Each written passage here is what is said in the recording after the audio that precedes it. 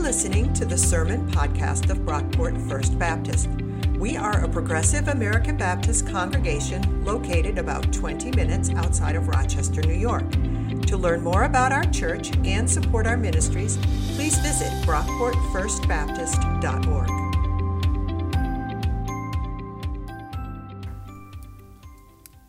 This morning's scripture comes from continuing in the book of Romans, chapter 12, verses 9 through 21, and it will be from the New Revised Standard Version.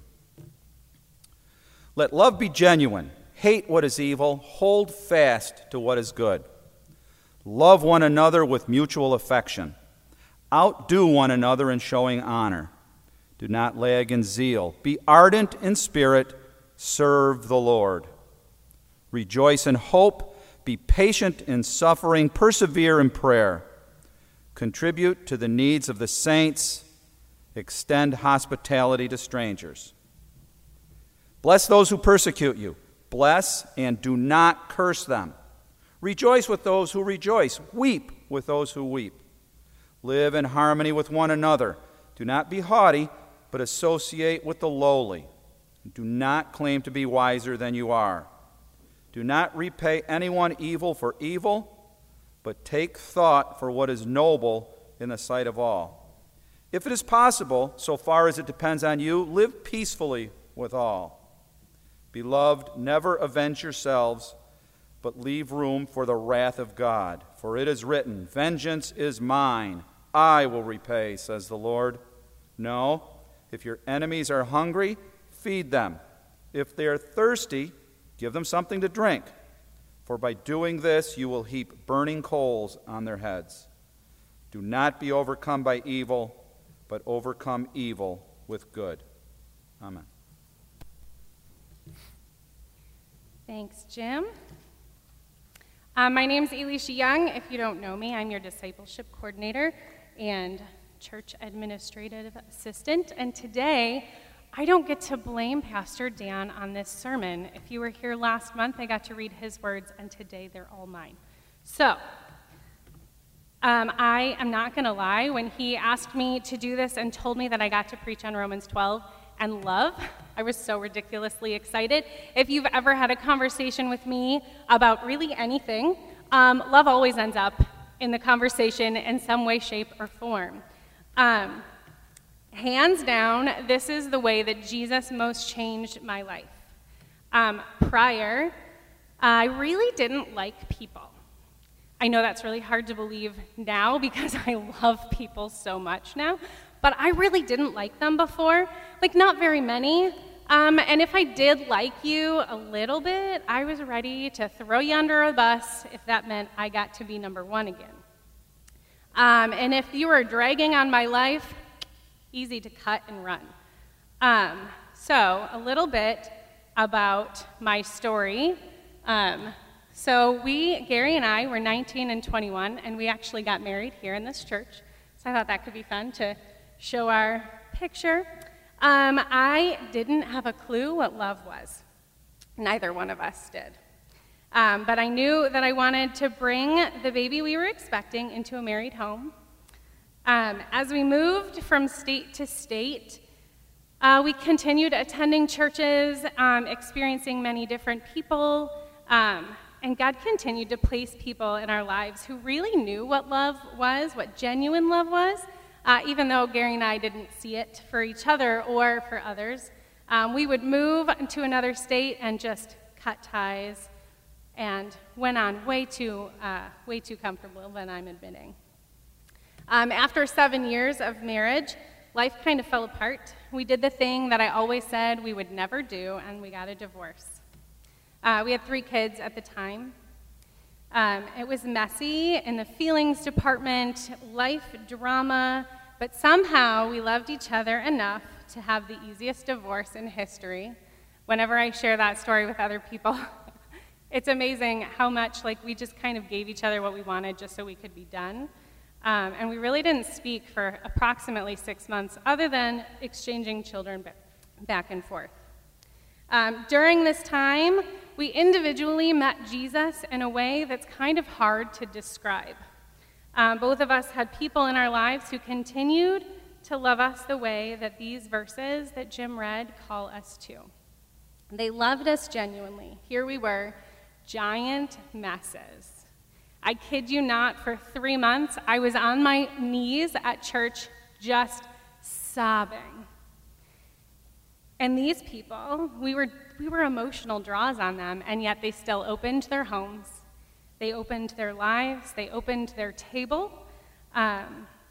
They gave up nights and weekends and had us plugged into their lives just as much as they could just to love us. So from here, I'm going to take a pause, and I'm going to backtrack to the beginning of our marriage. So we thought we were in love. We thought we knew what we were doing. If you were here back in the day, Reverend McCarthy sat down and we planned our wedding. And of course, we read 1 Corinthians 13, 1 through 8. I'll read it to you quickly. If I speak in the tongues of mortals and of angels, but do not have love, I am a noisy gong or a clanging cymbal. And if I have prophetic powers and understand all mysteries and all knowledge, and if I have all faith, so as to remove mountains, but do not have love, I am nothing. If I give away all my possessions, and if I hand over my body so that I may boast, but do not have love, I gain nothing. Love is patient, love is kind, love is not envious or boastful or arrogant or rude. It does not insist on its own way. It is not irritable or resentful. It does not rejoice in wrongdoing, but rejoices in the truth. It bears all things, believes all things, hopes all things, endures all things. Love never ends. Okay, so this part isn't on the slide, but verse number 13, you guys will know this one. And now faith, hope, and love abide, these three, and the greatest of these is love. So the first thing that I notice here is it's another random list of attributes of what love is and what it looks like when you do not have love. As we continue further in this message, you're going to see that through this, though that this is a great list, it feels completely unattainable. Like, sure, we can just start being patient all the time. We're going to be kind. We're not going to envy. We'll just stop boasting. We'll stop being arrogant. We'll just stop being rude. We'll just love, even when we're not loved back, right? It's so easy. No. Pastor Dan spoke last week. He talked about how we're all adults and we probably already know the things that we should be doing. But he also shared about how even though we may know what we're supposed to do, we may not actually be doing it. And we need to allow God to transform our lives, giving ourselves fully to Jesus within the context of community. And then, following up on that, Paul says, hey, you also need to love each other. So, Paul gives this description of love in Romans 12, right on the heels of telling his listeners to allow God to transform their minds, right after reminding the Roman Christians to allow each other to do jobs that God created them to do, right on the heels of telling us that we need to lower ourselves down a notch and let other people be exalted. So starting in Romans 12:9, it says, let love be genuine in the NRSV. The words used here in Greek can actually be translated the love sincere. There wasn't a verb used. The love unfeigned or the love undisguised. So Paul is actually labeling this section as descriptions of what true love, unfeigned love, looks like. The word used here for love is agape. I'm not sure if you've heard that Greek term before, but this is the love that God has for us, the love that we're supposed to have for him, the unconditional love that we have for our spouses or for our children. And now Paul is using that same term to begin to describe the love that these Jewish and Gentile Christians are to be displaying to one another. These groups who have baggage, they have a history of not getting along, who are struggling with the way they all fit together. Paul says they need to have unconditional, unfeigned, real love for each other. So after he gives the heading, his first verse follows with hating evil and clinging to good. When we're truly loving others, truly being real with one another, sincerely loving God and people, we're naturally going to hate the evil that hurts those that God loves. And we're going to cling to the good that's in the world. And just as a side note, God loves everybody. That's just a little nugget to keep in mind. So next, Paul kind of breaks off into the most random phrases, similar with 1 Corinthians 13. When I read a book, I want it to all flow together. This is kind of random, and it flows and it doesn't all at the same time. So apparently in the Greek, this rapid fire style was very effective at accomplishing a list, and it's just arguing for what this unfeigned, undisguised, sincere love looks like. I'm going to attempt to unpack Paul's main messages, so you're going to snap up your seatbelts because there's a lot of great little nuggets that I want to share. And I promise to go fast enough that the people on the balcony don't fall asleep because I know how warm it is up there. So first, loving others mean we actually love them. So that seems really basic, but Paul starts out this train of thought in verse 10 with another Greek word for love here. Philadelphia is the word in verse 10 instead of agape. So this is, what Philadelphia is sibling love. So not only are we supposed to love each other unconditionally like God loves us, but now we're also supposed to love each other like a sibling. So this love that we are to have for one another is like that of a family, which implies a level of devotion to one another. The blood is thicker than water sentiment, that I've seen you in your PJs when you're sick kind of love. The I've seen you when you've had your biggest triumphs and your biggest losses kind of love. That I know what you look like when you're throwing a tantrum and I still choose to love you kind of love. That's the level of relationship that comes naturally when you live and grow up with one another. But this is what God is calling us to. But I hear you. You may already have somebody in your mind right now that you struggle loving. Maybe you don't like them. Maybe you've been faking it for years. Faking this love with the best game face you can muster. Maybe you've been straight up mean because you lack a filter and choose to just speak your mind. But God is calling us to more than that. He wants us to actually take time to love them. It's more than a feeling, it's an action. This is where our culture gets the word love wrong every time. This word is thrown around too much in the wrong sense. This isn't the fall in or fall out of. It's not like cartoons show it. Over and over to our kids, this head over heels, googly-eyed, heart-thumping, butterflies in our stomach feeling. This Philadelphia, this agape love is an action. It's full of zeal. It's outdoing one another, not out of pride, but out of love, full of the Spirit, while serving the Lord. So what does this look like? Maybe you take time and get to know the person that's in your mind that you're thinking about. Maybe you ask them questions, try to get to know their life a little better, get to know where they're coming from. Maybe they upset you 10 years ago and you're still holding on to it. Or maybe you were hurt last week. Maybe they continue to do something over and over and over, and that's difficult to deal with. Maybe it's a person you like to gossip about at work. Maybe it's somebody you feel needs to be taken down a few notches. Maybe it's not somebody here in this room, and it's somebody you don't see regularly, but when you think about them, your heart sinks, or your anger rises. But this genuine love, it clings to what is good. Give the hurt to God. It makes sense for you. If it makes sense to go to that person and have a conversation, go for it.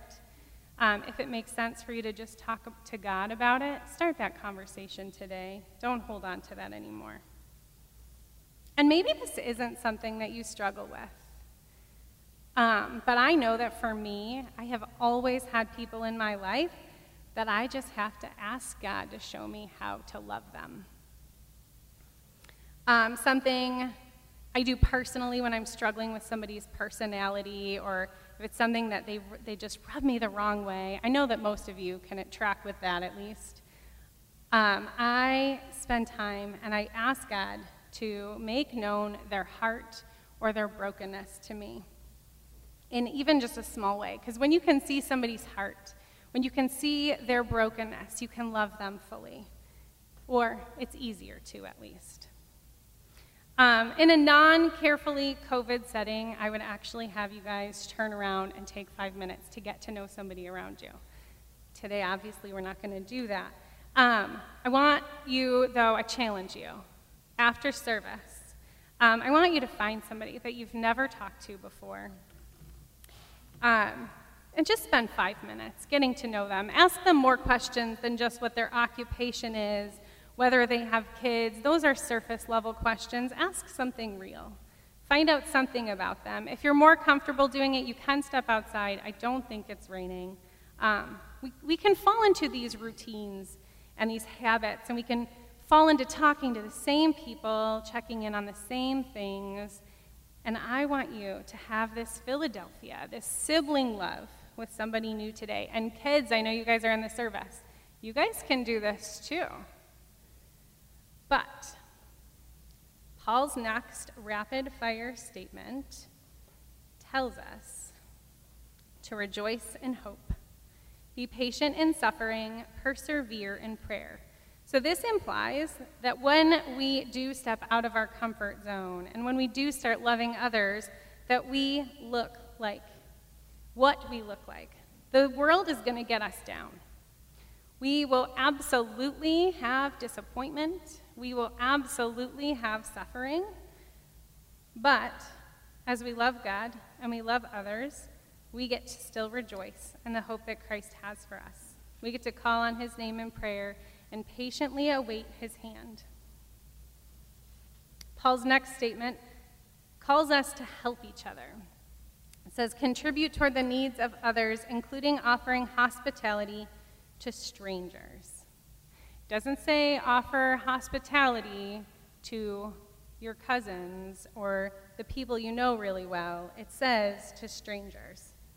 Maybe you don't invite a stranger to sleep at your house the moment you meet them. And children, if you're going to help strangers, make sure you're with your caregivers.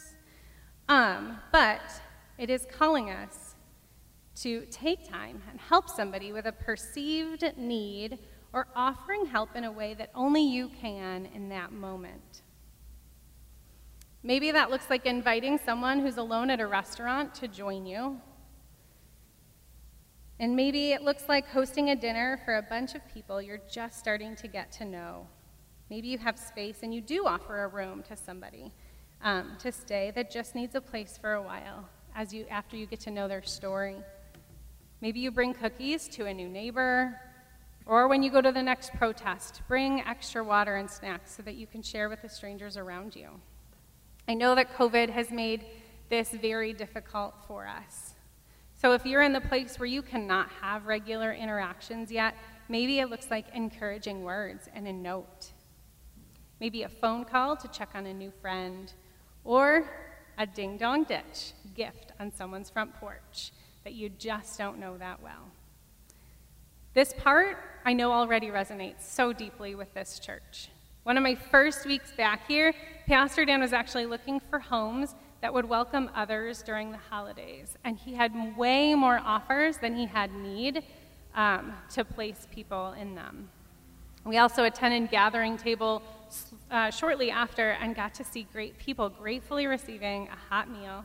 I watched person after person go down to the teen closet and fill their needs for supplies, and my heart was so warmed. When there is a need, the body of believers is to love others and meet that need. Not only for those who are related to, not only for those who are easy to love, but for everybody. Okay, so there's a shift now in Paul's writing. He was focused more on relationships with others within the church, universal, to the way that that same love can be shown to those outside our church walls outside loving other Christians to loving those who do not think the way that we do. Jesus himself taught us to love our enemies and pray for those who persecute us. And now Paul is giving this same directive. Paul continues throughout this book to sound more and more like Jesus. Paul, someone who knows persecution and hurt deeply, who was stoned and left for dead, who has been locked up for sharing his faith, is telling the Romans to bless those who persecute them, to be happy with those who are happy and sad with those who are sad, to have empathy with others in a way that can only point toward a genuine, sincere love. We're going to jump back to Romans 12:2 really quick in our heads because I did not make a slide. It says, "Do not be conformed to this world, but be transformed by the renewing of your mind."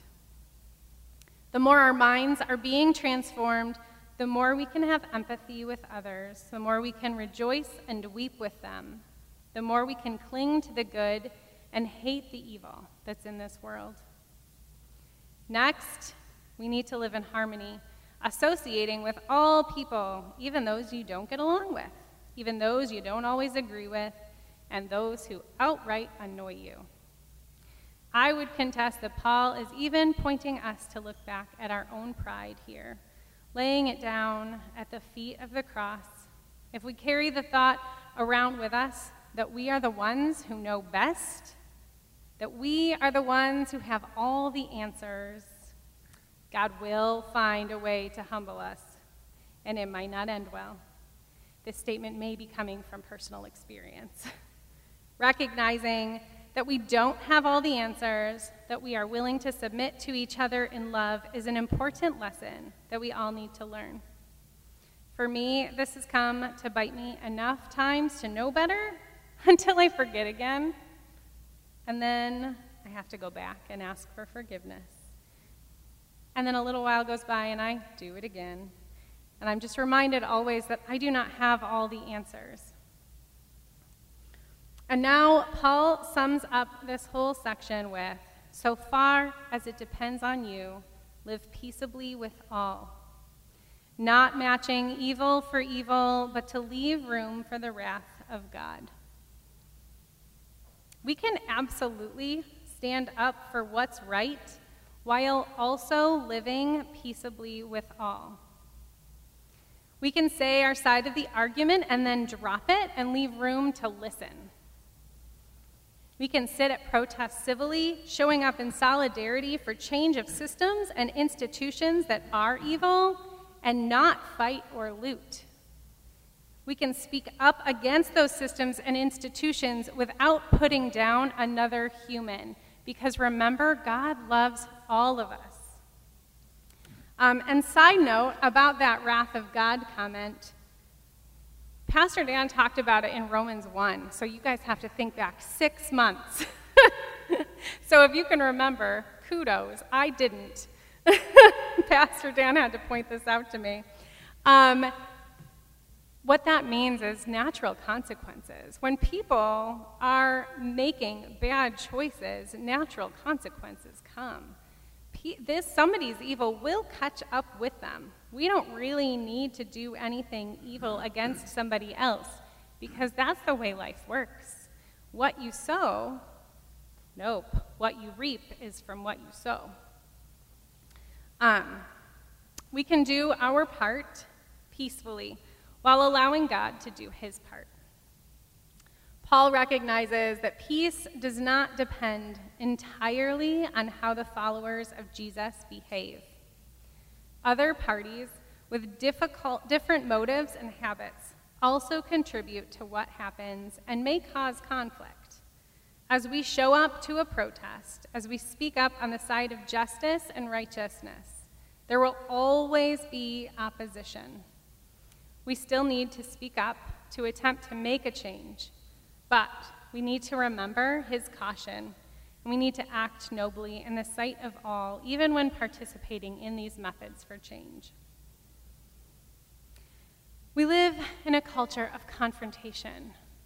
I'm sure many of you are on Facebook, and so you see all the fights, especially lately. People are arguing over which party is right, which candidate deserves office. If you watched the debate this week, the candidates played this open confrontation out right for us on the screen. The animosity that people have against others is pervasive. Personal differences are seen as a reason to fight. For Christians, we're called to live peaceably. This doesn't mean we cave the second we're challenged. It doesn't mean that we don't stand up for what's right, but it does mean that we draw our example from Christ, always acting in love, even toward our enemies, our perceived enemies, or our real enemies. And this brings me back to Christ. Outside of Christ, none of this is possible. We can't fully love. This love that Paul talks about is impossible outside of enabling the grace of God. Love is not something that we can do on our own. Again, I'm going to go back to Romans 12:2. We need the transformation of the Holy Spirit in our minds and lives to foster this love within us. And the questions that Pastor Dan asked of us last week pertain still today. If we're not seeing this kind of change and transformation in our lives, if we're not able to love others the way that this has all explained to us how we're supposed to, we need to ask ourselves some questions. First, have we given our lives fully to Christ? Are we pursuing discipleship? And are we plugged into the church life or into Christian community in some way? It's our job to cooperate with the Spirit in developing a consistent mindset of love toward others and to work actively at putting love into effect in the various relationships we find ourselves involved in. Even when it comes to loving our enemies, blessing those who go against our beliefs. What is most clear in this passage is that believers are to cultivate an attitude of love that puts the focus on the good of the other person and not on the defense of our own rights and dignity, or even perhaps our very lives. Lived out consistently, the Christian community can become a genuine counterculture that serves as a witness to a world increasingly caught up in the spiral of violence and politics, a world increasingly unwilling to have real face-to-face conversations, a world increasingly unwilling to truly love everyone, even those who we are against. This looks like being willing to put up messages on our sign to the community that calls us all to change or to at least stop and think. This looks like being willing to feed the community and being willing to try to love the hard to love. Side note, this is not in here. I call them EGRs, extra grace required. Some people need that. We need to learn how to love the EGRs in our life. And it looks like being willing to reconcile with those who you don't think you'd ever be able to reconcile with. Which brings me back to my story with Gary. So we sought counseling. We sought God in ways that we had never committed to prior. Remember, I grew up here. And Gary grew up going to the American Baptist Church in Morton. Sometimes you can spend 25 years or more in church and not have a changed heart until you are open and willing to look at your life in ways that are scary and uncomfortable, with an honesty that only a deep relationship with Christ can do. Add to this a relationship with others who are equally willing to be committed to Christ, to also be honest and uncomfortable with you. Looking at your life in ways that have you lay all your anger, all your failings, all your politics, all your biases on a table, and truly examine them in ways that only falling flat on your face can do.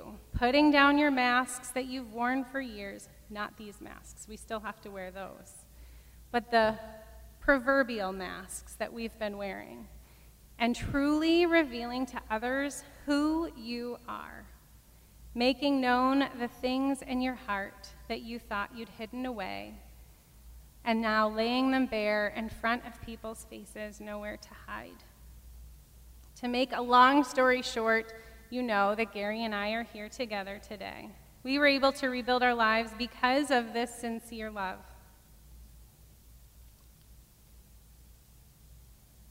Sorry.